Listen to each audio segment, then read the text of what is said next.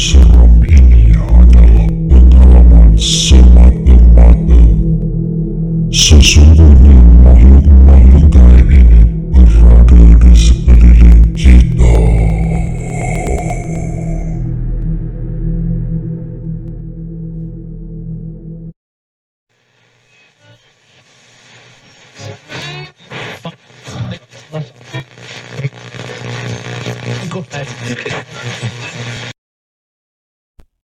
Alright.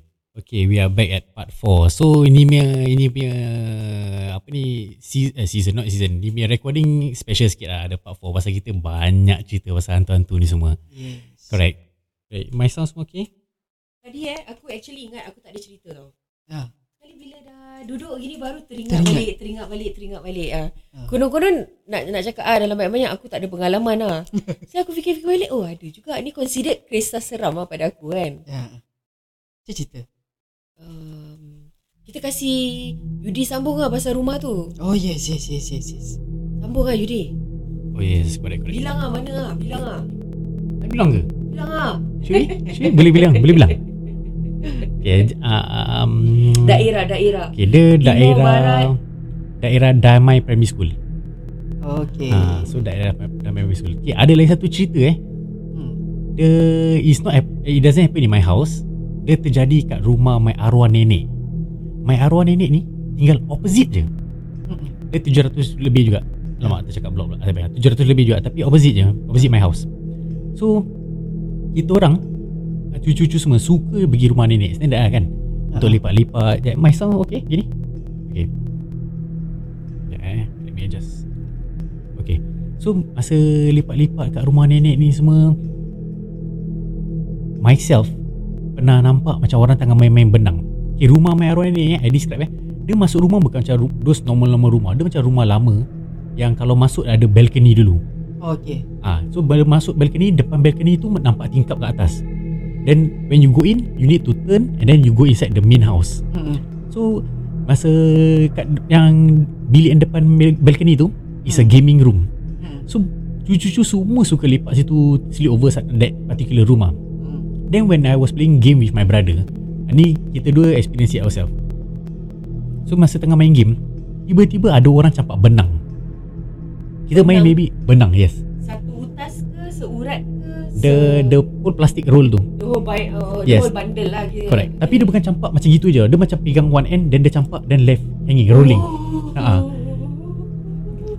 So bila masa kita tengah main, benda tu terjatuh ke bawah. Siapa yang campak benang ni? So we just take. Bila tengah ambil tu, tak boleh tarik, macam ada orang tengah pegang. So my brother keluar, maybe atuk ke, atau maybe our saudara ke nak prank ke apa, ada orang. Then my abang kata, "Mam, kau try roll?" Boleh gulung. Okay, boleh. We play game, continue playing game. Dah main.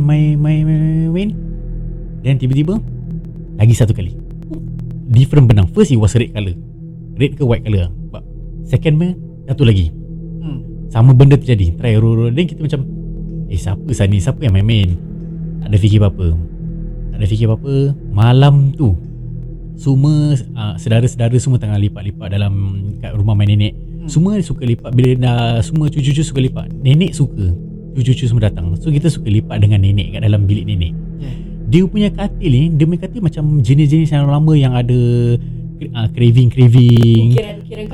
Kayu-kayu lama yang warna dark brown. Kayu jati. Yes, kayu jati. Habis ada bawah kolong tau. So masa kita main-main, that particular bed is very eerie lah. Macam seram gitu tengok tu katil. Macam ada benda tak kena je, just like what Kak you felt kat ujung tu. So macam tak sedap lah, tak best lah. So kita tengah main kat situ, tiba-tiba one of my pakcik pekik-pekik. Habis dia lari keluar. Tak tahu kerja apa tau. Dan nenek pun kata, korang stay. Korang jangan pergi mana-mana. Nenek cakap orang putih? Nenek cakap orang putih lah. Nenek boleh bawa orang putih. Dia quite educated lah. Dia kata korang just stay je. So dia kata korang boleh just main-main, just continue main-main. Jangan, whatever you do, jangan keluar mana-mana. Whatever you do, stay in that room. So masa kita dah stay, then my mom pun don't want me to stay there for too long. My mom pull me, my mom bring me back to my house, walking distance je. Masa tengah, then bila I go back to my house, semua saudara pun ikut tau. So I overheard one of my pakcik kata dia nampak ada kucing sebesar-besar macam anjing running kat koridor, tengah terbang from one floor to another floor. Korang imagine kan HDB sekarang is certain level ada koridor kan. Berdiri belakang rumah aku. So kan HDB baru-baru sekarang is certain level baru ada koridor, right? Ya. But HDB lama-lama korang imagine every level is Semua ada koridor. So one of the pakcik is recording VCR. Is it VCR dipanggil? Dulu Dulu VCR kan. VHS dia tengah record. So dia kata ada kucing besar bapak dengan terbang.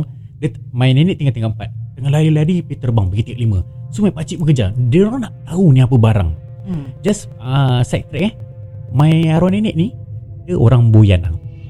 So I don't know ni macam apa ni stereotyping macam orang Boyan suka buat gini. I don't know. I don't want to offend anyone, but maybe my arwah nenek ada buat ni barang ke apa. I do not know. So diorang try their best tu tangkap ni kucing. Tak dapat. Nanti one time ni dia patah balik kat rumah tu, my pakcik manage to tangkap. I'm not sure how true is it, but my pakcik say is penanggal. It's not anjing, it's not kucing. It's a penanggal. So it's just a kepala. It's just a kepala with the macam urat-urat. So it looks big, it looks long and big. So korang imagine, orang nampak tu benda semua. It's so scary lah. To me, Yudi at that point of time baru budak lagi, maybe 1, maybe 2, maybe 3, maybe experience ni benda. It's so traumatizing lah. Yeah. Tadi Kak Noy Kak Yu kata ada cerita apa? Okay, Kak Yu minta. Pakai ni. Sekejap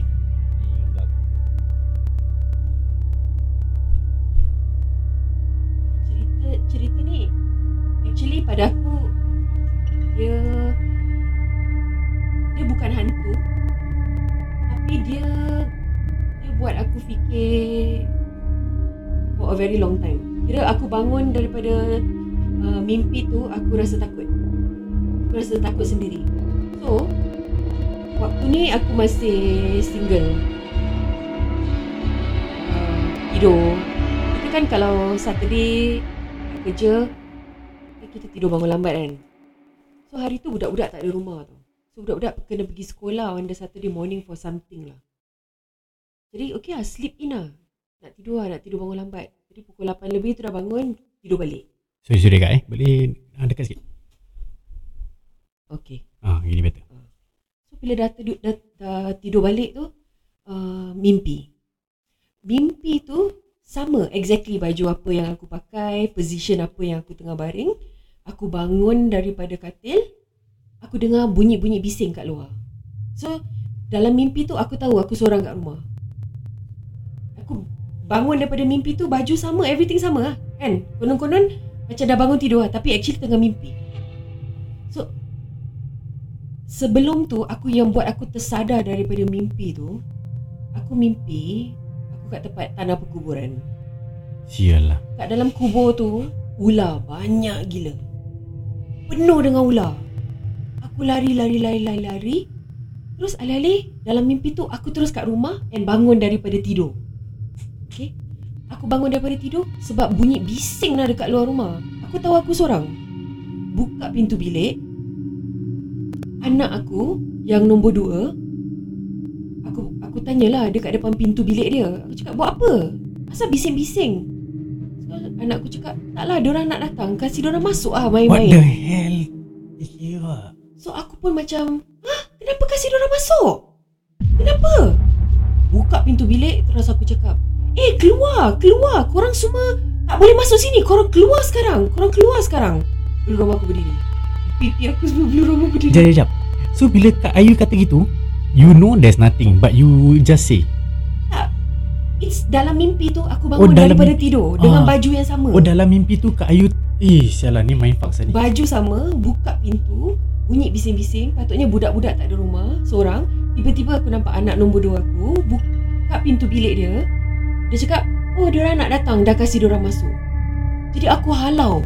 Semua aku halau, keluar. So semua dah keluar. Aku kat pintu ni, orang-orang dah keluar. Semua aku nak tutup pintu. Tangan masuk tolak. Dia tolak. Aku masih ingat muka dia. Dia tengok aku. Dia cakap, aku takkan pergi.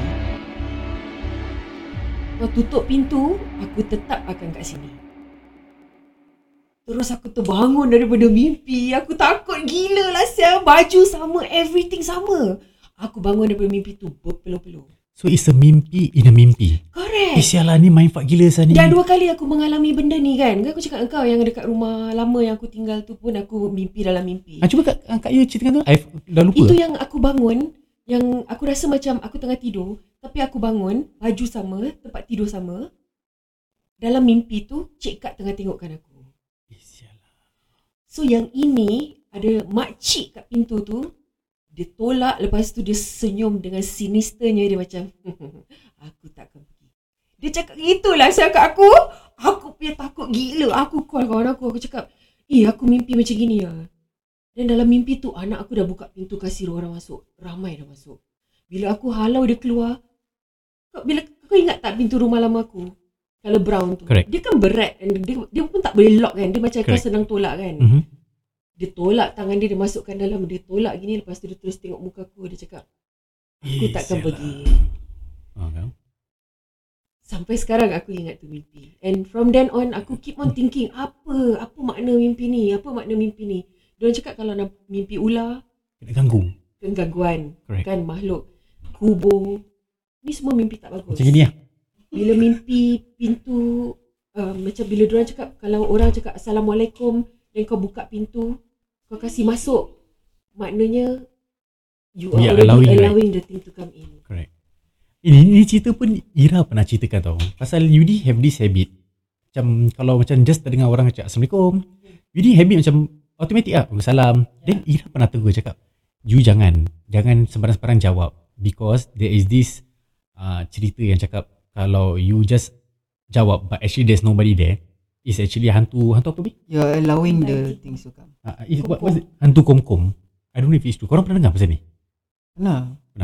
Ada cerita pasal hantu kom-kom. I want to know more about this. Taklah, pada aku macam merepek cerita tu. Setahu aku, diorang cakap hantu kum-kum ni dia suka datang dekat rumah. Dia akan cakap Assalamualaikum. Dan kalau kau jawab, tapi actually dia tak cakap Assalamualaikum. Dia cuma cakap kom. Dan bila kau jawab Waalaikumsalam or something like that, that means okay, come. That means you're welcome. I see. I think lah, if I'm not mistaken. Tapi korang imagine korang just dengar tiba-tiba korang pun jawab Waalaikumsalam. Aku dah teringat balik mimpi-mimpi tu semua. Aku jadi takut sendiri, kata tak? Korang imagine korang tengah jalan, baru bangun, nak jalan pergi dapur, tengah gelap-gelap, tiba-tiba tengah jalan pergi dapur, gitu aja tak lah.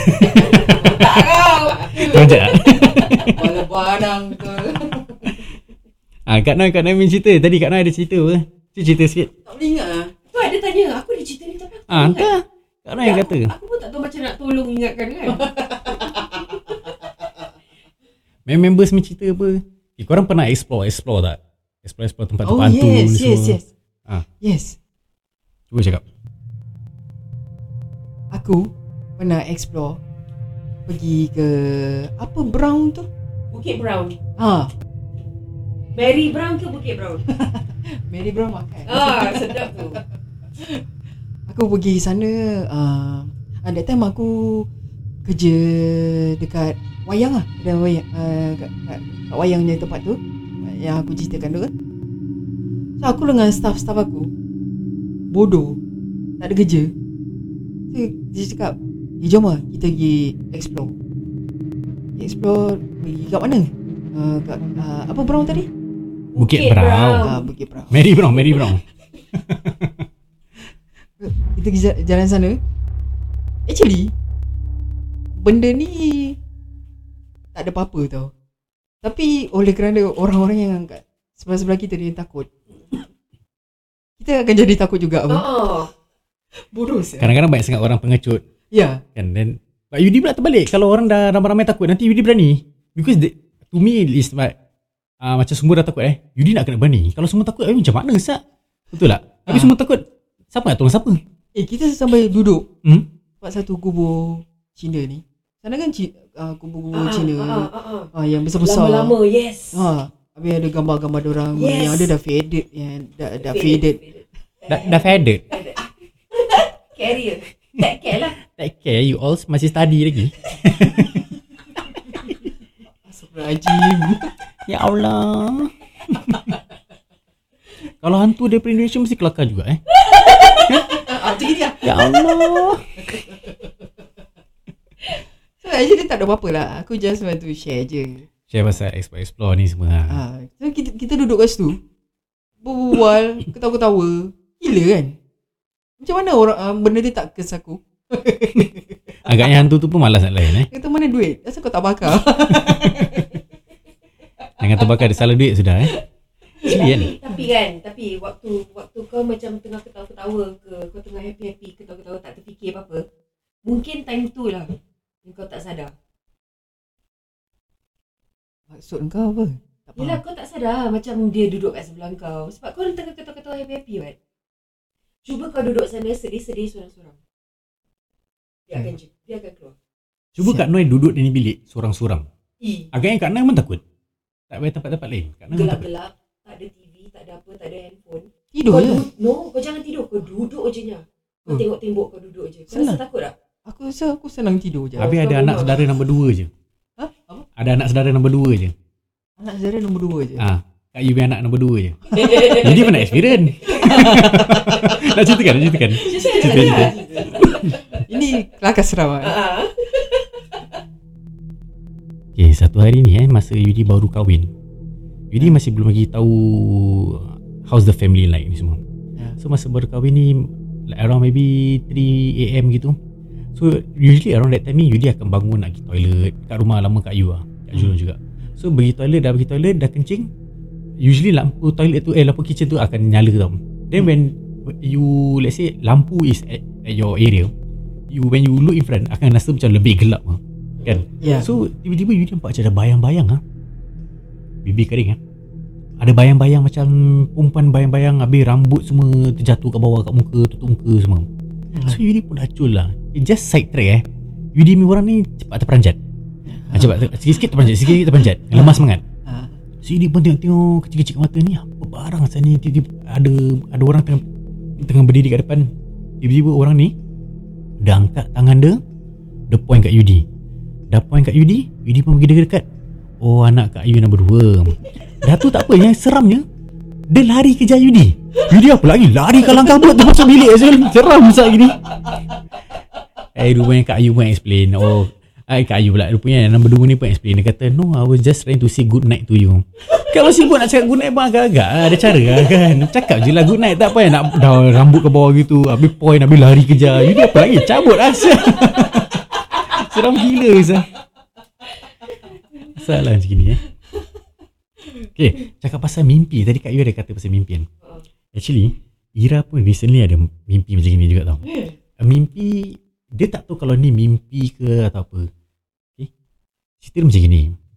Satu kali ni, I think it was 4 days ago or 5 days ago. Recently ni, baru je. So dia mimpi yang dia tengah jalan. Dia tengah from the current house, dia keluar daripada bilik, dia nak jalan pergi kat service yard. Dia slowly jalan. Bap! Dia terlanggar tembok ke langgar pintu. So bila dia terlanggar tembok atau pintu tu, dia macam terbuka mata sikit. Masa dia buka mata tu, dia nampak ada orang kat depan. Dia nampak orang, is either my mom ke my dad. She cannot figure it out. But then that person go and hold her shoulder from the front, pusingkan dia, lepas tu pegang shoulder dia and push her forward, push her pergi jalan sampai kat dalam bilik. Dah kat dalam bilik tu, Ira punya lutut tu terlanggar tu katil. Terus kita punya katil kuat tinggi. So katil tu lutut Ira tu terlanggar katil. Masa dah terlanggar katil tu, dia rasa ada tangan. Dia rasa ada tangan tengah pegang kaki dia, angkat kaki dia nak pergi kat katil. Bam! Tiba-tiba Ira jatuh kat katil. Ira terbangun.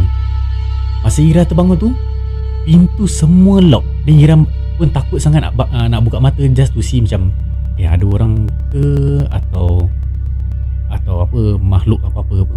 Like she doesn't know it's a mystery So the next morning she told me about this.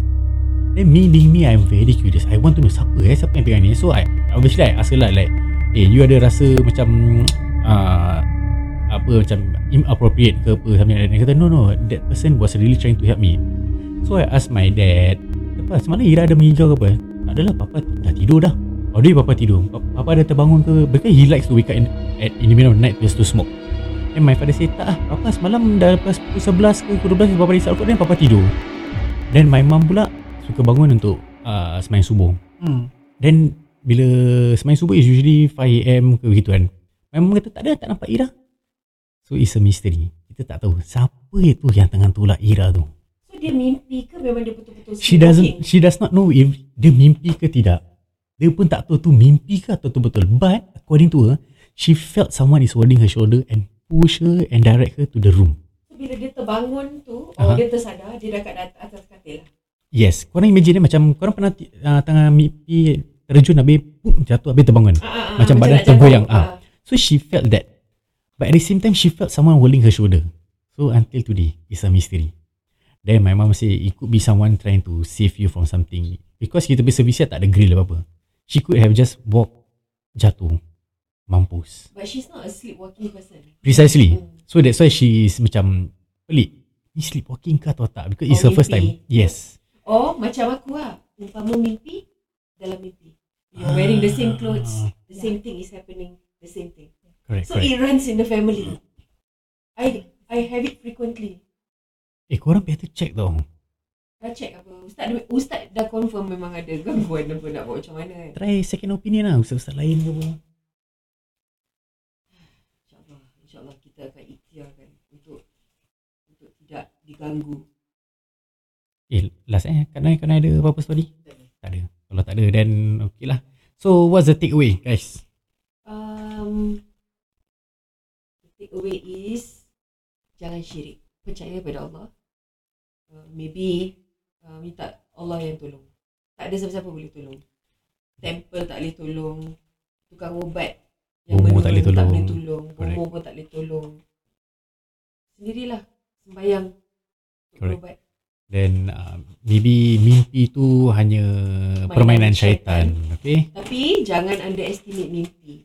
Sebab tanda-tanda gangguan kebanyakannya daripada mimpi-mimpi yang macam ini. True. Alright, so you take and you go. Go.